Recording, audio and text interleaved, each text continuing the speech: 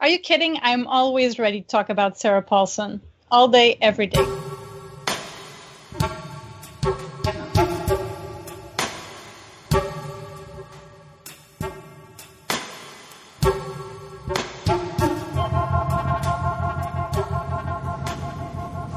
Jim?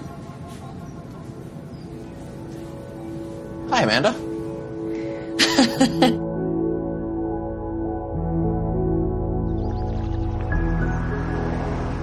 Tell me about your husband. Really? Yeah. You're not married, huh? No. Married to the work. Married to the drywall. Married to the work. I'm trying to get through this coffee. This coffee is terrible. The famous lovebirds. You're still together.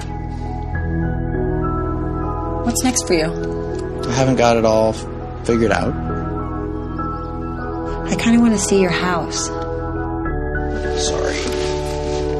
It's all here. This is amazing. It's like a time capsule. Amanda. What? Would you like to have some fun tonight? Honey,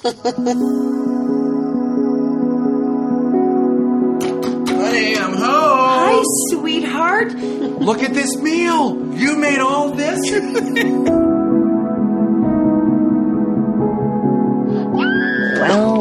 Well. Nope.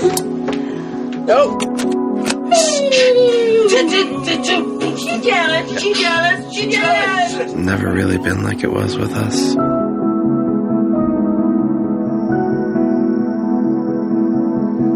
It's almost like I don't know who that person was. I remember her really well. Things are just kind of changing now. I should be happy. Do you trust me? Well, now I'm scared. What are you going to do? Dibs on the cream Benz, all black interior. Chrome on the dashboard, boy, y'all inferior. Fast lifestyle, fly boy, America. She asked, could she ride? And I said, more the merrier. We weren't very cool. No, we were deeply uncool. I love you, Amanda Henderson. I love you more. How was work for you? We were talking about Katherine Heigl. We can talk about her too. I have less to say, but we can talk about her too. Yes. I mean, I'm not... Listen. There's a scene in 27 Dresses where she manages to portray many emotion in the span of like a minute, where I was very impressed. I know she's a good actress. I'm not sure she's a character actress. I'll take it. I'm going to take this as a win, Dave. Take the small victories, Mike. Someone doesn't hate Heigl. Let's just point out that I'm mentioning 27 Dresses as her great acting. That says all that you need to know right there. Her best role, 27 Dresses. Yeah, well... Tragedy. I mean, no, I like her. I'm just kidding. I like her. I adore her. Kay, this is my co-host Dave. He hates everyone, so Katherine Heigl shouldn't take it. She's on the list too. Yeah. That's... Oh, I hate many people as well. Don't feel bad about it. My people. Good. Welcome. All right, joining us for this discussion on Blue Jay is the host of the Seriously Greys podcast, Kay, which this will be the first conversation we have ever had. So I'm excited about that. More so than I am to talk to my co-host, Dave, because I do that every day, and every day it's just gets better and better, right, Dave? Just Yeah, I was waiting for just the same shit every day, which is also true. But yes, Mike, of course, it gets better and better. Well, I'm looking forward to that type of relationship with you guys. Getting better and better. I mean, we're starting on a high note. Blue Jay, yes. Sarah Paulson, can't get any better than that. Yes, you were recommended to me by a mutual friend, Carly, who's also, she basically said, hey, you're going to start this romantic comedy or romantic drama podcast. You should do Blue Jay, which I had never seen, so this is a first-time watch. I don't know. Dave, have you seen it before this? This was a second-time watch. Second-time watch, okay. But she was a huge fan, and she said that you were very passionate about this film. So we're going to get into that. But first, tell people a little bit about your podcast, where they can find it, and some recent discussions you've had on your show. So we were covering Grey's Anatomy episode by episode. The thing about Grey's Anatomy is that it never ends. It seems like it'll go on to season 5,000, and so we're revisiting a new format for this season. We're thinking maybe more of a once monthly or every fortnightly. We're not too sure yet.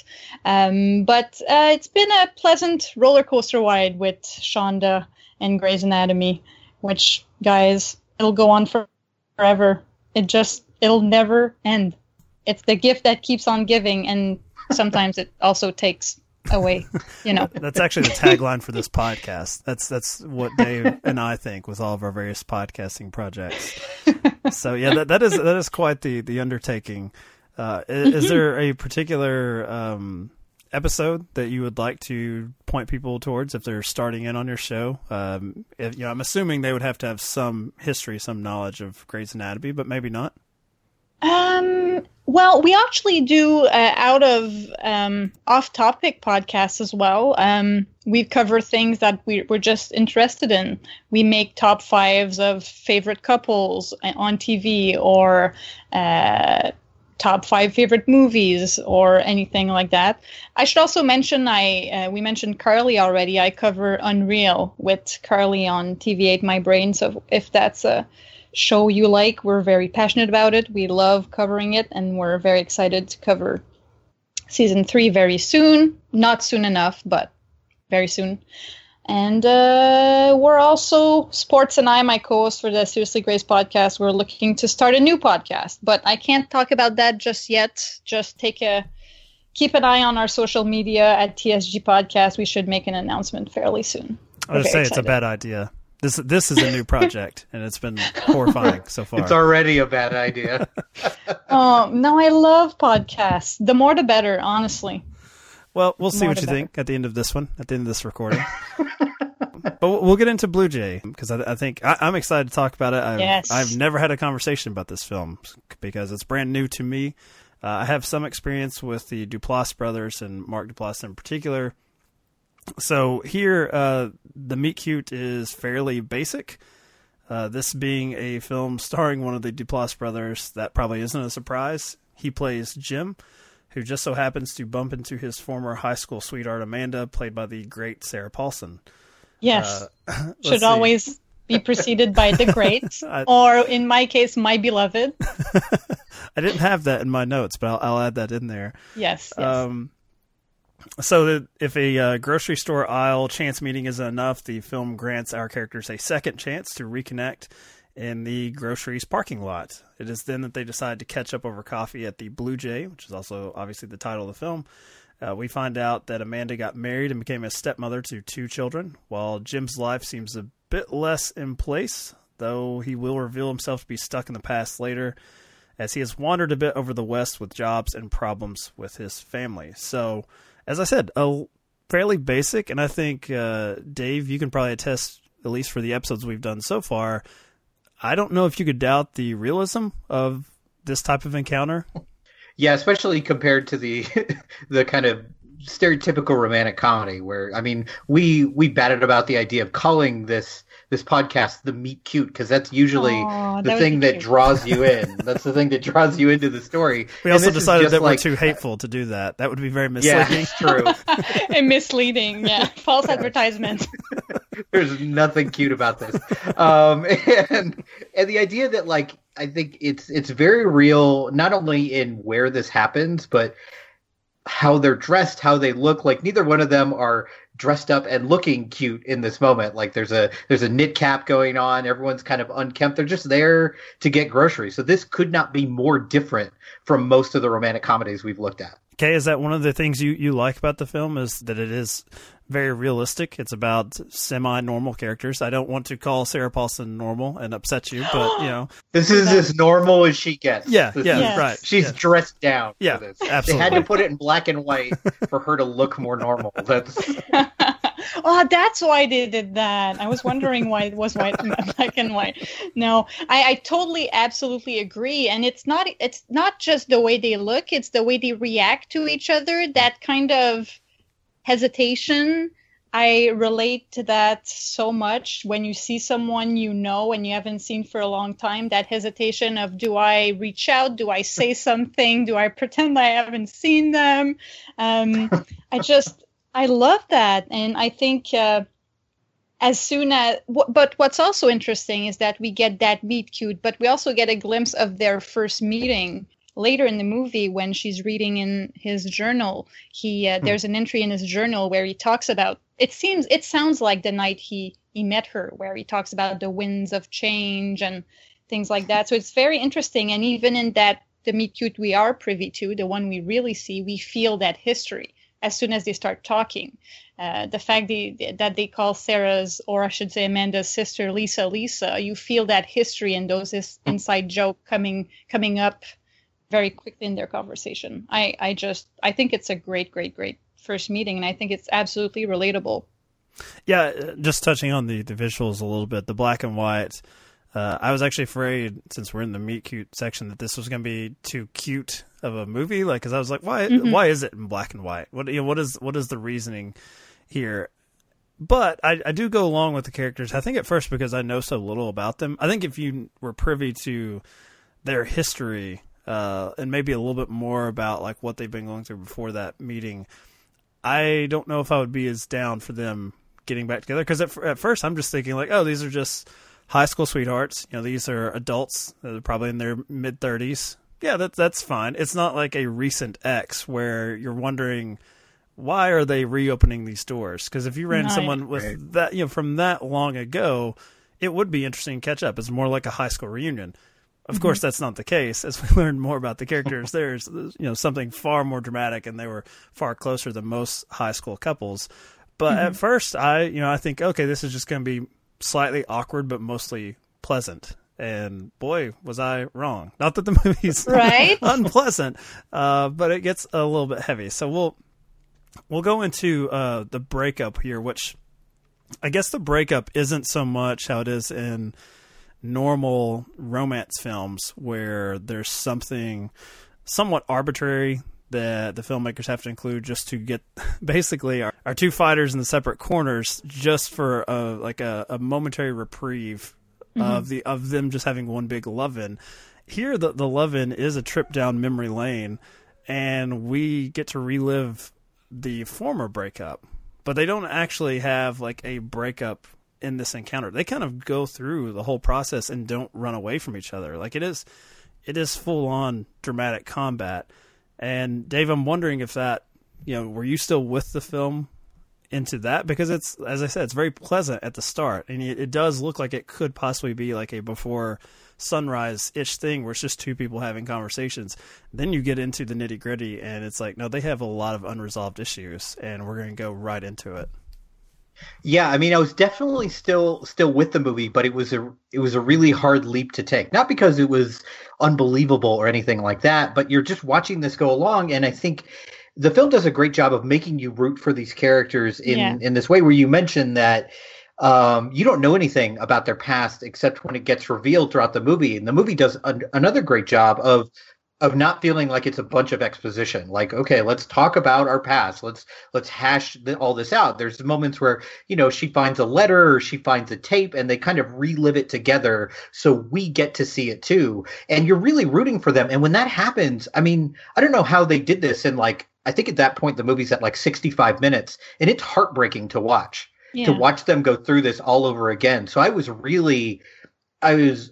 let down in the sense that I didn't want these two to fight, because you really are rooting for them. You're even able to put the fact that she's married, out of your head, because you see this really intense connection between these two. And when this breakup happens all over again, like it's kind of brutal to watch, because you can, as the movie goes on, you can understand both perspectives. Like, no one here is wrong. No one here is right, especially when all this happened when they were like, 15, 16 years old. Like, that's a lot to take on.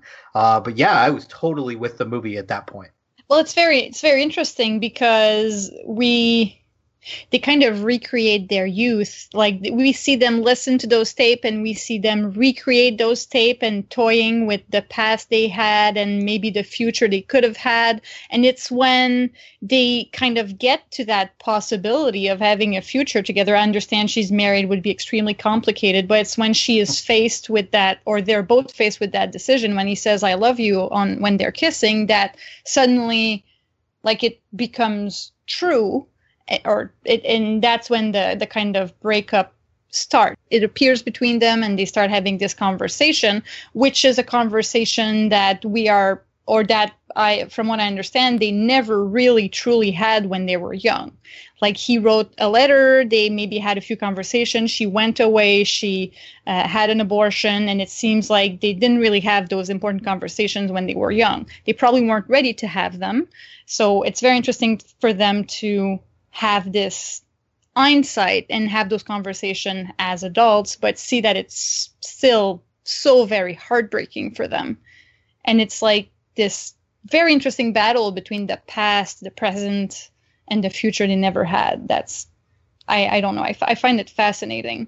The whole dichotomy between present, past, future in this movie is extremely, extremely interesting. How they replay their past. And even the name Blue Jay. The blue jay, the bird, is known to kind of imitate other birds and try to recreate sounds, kind of like what Jim and Amanda do in this whole movie. They even try to recreate their own voices when they were young. The tone they used on these cassettes. It's very interesting. Yeah, I was kind of two minds here, because at first, when it looks like they're about to have a sexual encounter, and knowing that she is married, I felt like, okay, don't be so trite with this, I guess. Like, don't do that thing that we expect you to do to just make it a physical reconnection, because especially once you have heard, their attempts at rapping in their youth, and all of these sort of silly things that they did to just bring it back down to a physical event that they're probably going to forget. I was rooting against it, but then you introduce the fact that there was a pregnancy in their youth, and that pregnancy was terminated, and how it's weighed on Jim in particular. Yeah. It suddenly I wanted to go back to just the sex. I'm like, okay, that would have been fun. Right. Now. That's like, at first I thought so awful. Yeah. I wanted them just to have some pleasure at that point, because, and it really is, it is the weight, Kay, as you said, of the life that in particular Jim thinks he could have had with her, that even stops him from having sex with her. Like, he doesn't want to diminish this sort of alternate timeline, which normally, and Dave knows this, I call BS. Whenever on film there's a man who's totally head over heels with a woman and then says, no, we can't do this now. It's usually some sort of weird rom-com ploy where the filmmakers are thinking the audience is going to judge the characters and judge their virtues. And it doesn't make any sense in reality why these two who are infatuated with each other would not, as grown adults, just have sex. Here it does make sense.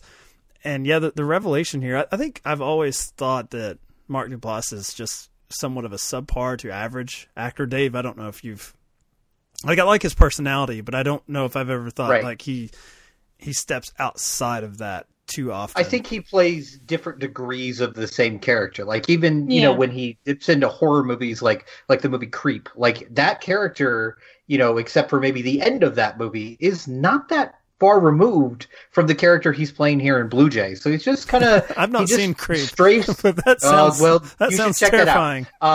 He kind of strays to the right and the left of the same character, but it's the presentation is really similar in the way he comes across.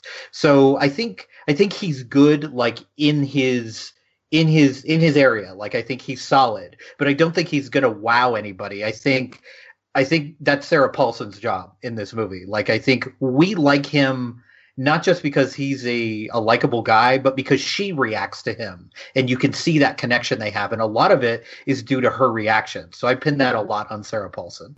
Probably. I think she's a more accomplished actor. But I have to say I was more impressed with him just in this, and maybe it's because of the expectations. And he's playing a character we're not used to seeing on screen, which is, he's the heartbroken one. And, the premise of this podcast, The Grand Gesture, usually the men who are heartbroken, they do treat it like some sports match, some game where it's like, well, if I do this will get me so many points and I will win this person back.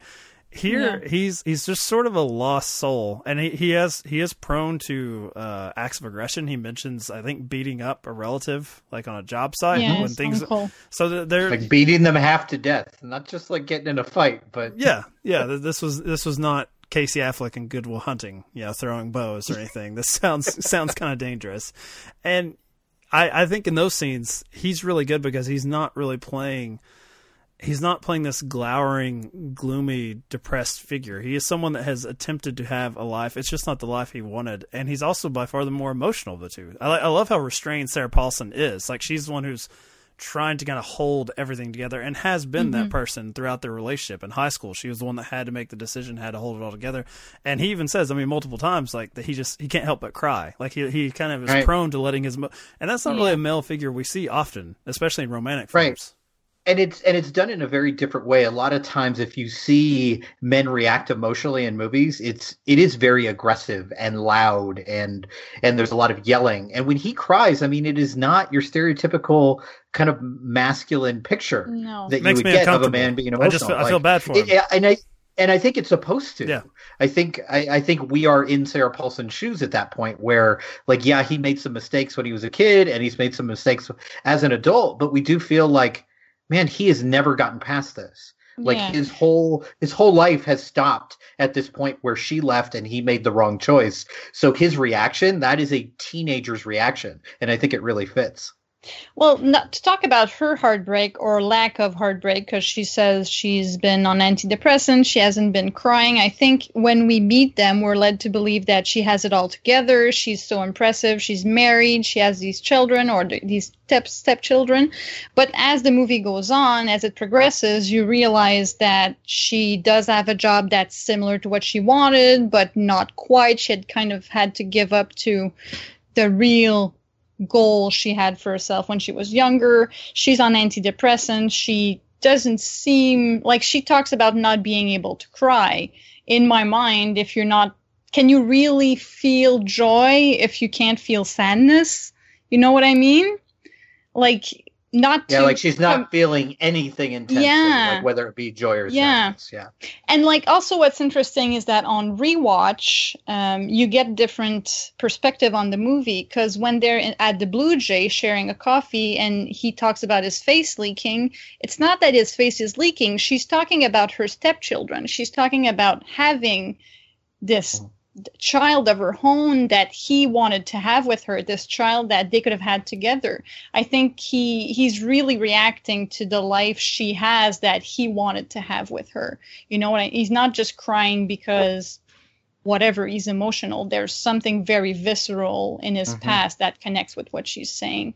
So it's just, they have very different pain, I find, and it's very interesting to see them discover each other's pain. Well, I'll move into the grand gesture here, because the grand gesture here is pretty much a discovery. Is it dancing to No More I Love Yous? Because that was great. No, that is great.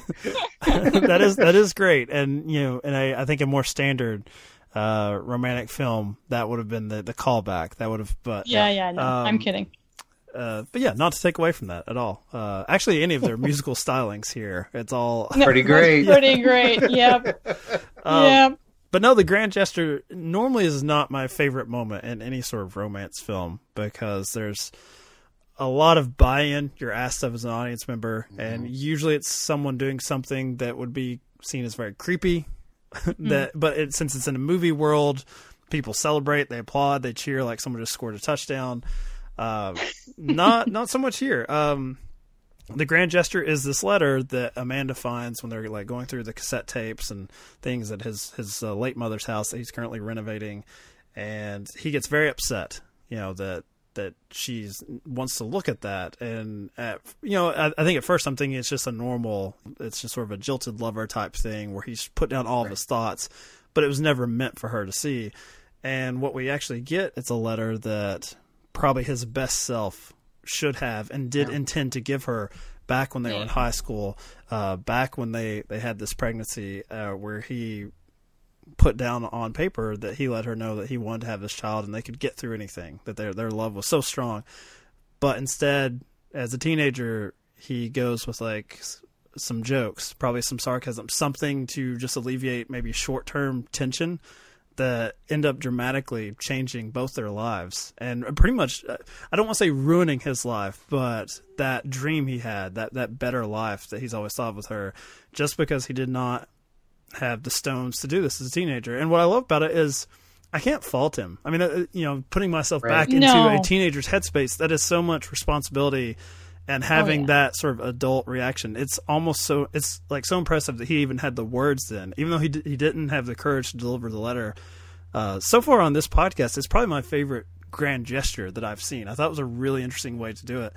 And they really hold off, into the final scene, and then they totally underplay it. Like the way that once that reveal happens, they both just sort of sigh at each other and kind of smile, and then it sort of fades out very beautifully. So I don't know about you, Dave, what you thought in comparison to some of the other ones we've talked about, but this really knocked my socks off as far as impressing me with that grand romantic gesture.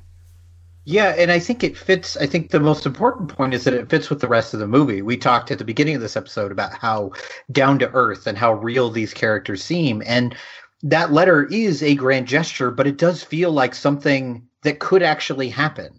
Like he was probably a relatively mature high school student, to put that into words, but you can actually see this happening. And I think, honestly, the most heartbreaking moment of this entire movie is when Sarah Paulson's character reads the letter and then just says, "Why didn't you send this?"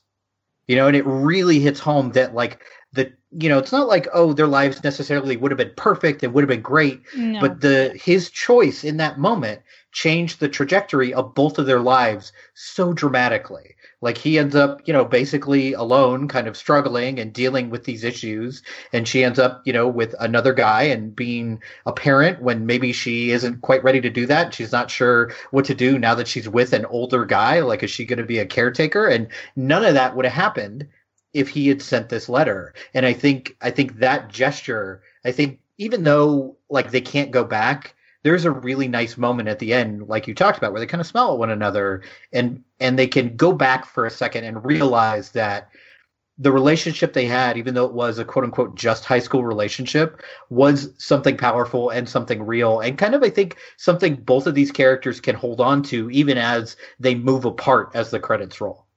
Mm-hmm.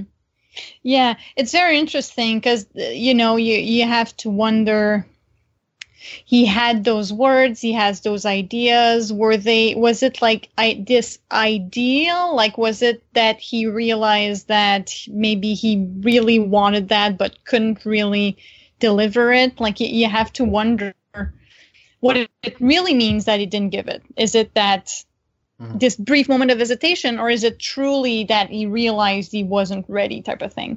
Like, I like to believe, like, of course, the ending is up to interpretation. I personally love the idea that they realized that, yes, it could have changed everything, but in the end, what he did was the right thing. Because if he wasn't ready to give it to her, he wasn't ready to take responsibility for that child.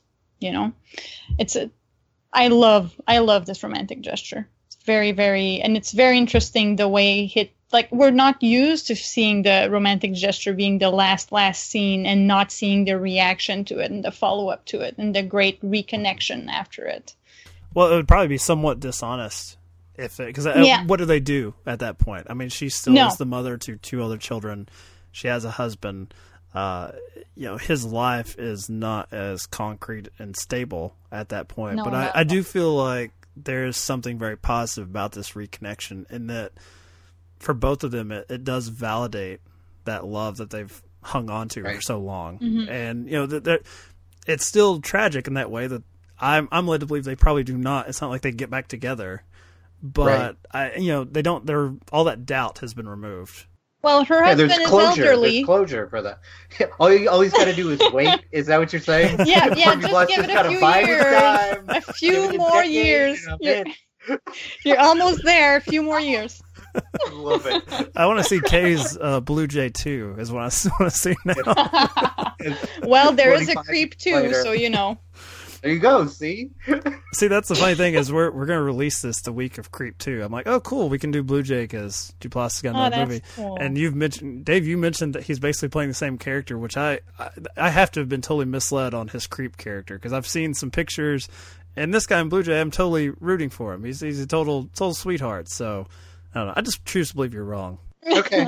I love how you're still not willing to watch Creep. You're just like, no, it's just I'm gonna leave. I don't that want you to as be David right. Frog. So why take the risk of you being right? Nah. That's a good point. It is a risk. Yes, absolutely. So, Kay, I want to thank you for being on this podcast. You're talking My to pleasure. two brand new Great. people. You kind of trusted us with Strangers. this Sarah Paulson film that you really adore. The great Sarah Paulson. Come on.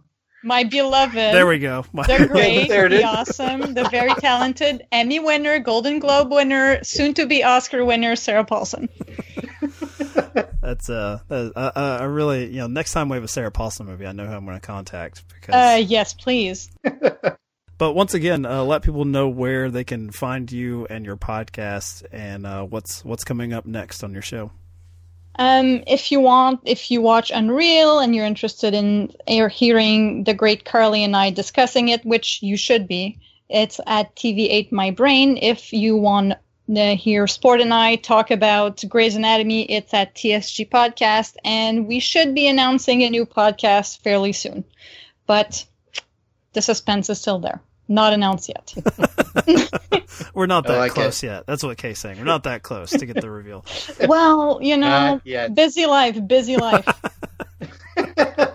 Sarah Paulson as an extensive collection of DVD I have to watch. No, that's a joke. I do other things than watch Sarah Paulson movies and TV shows, I promise. And Dave and myself also host another movie podcast that has nothing to do with romance, other than our budding relationship, of course. It's called Mark as Played, where we highlight at least 2 other movie podcasts that inspire a discussion with us and some other co-hosts, some previous guests, such as Hyro from the True Romance Film Podcast. You can find him on our Crazy Stupid Love episode and also on Mark as Played. So check that out on followingfilms.com, on iTunes, and hopefully you're already subscribed to this show, because here we will continue to talk about romance in film. Join us next time for our episode on The Lobster with Jess from the Joy Sandwich Podcast. Until then, find us on Twitter, Instagram, and Facebook at Grand Gesture Pod. I choose to believe it's just Sarah Paulson. That's the image I want of you. Just doing a Sarah Paulson podcast would be pretty good if that's what you're going to announce. I've been pitching that to Carly. She's not buying it. I don't know why. You'd have 2 Yeah, subscribers. lots of options. She's right here. everywhere. Yeah. So yeah, guaranteed.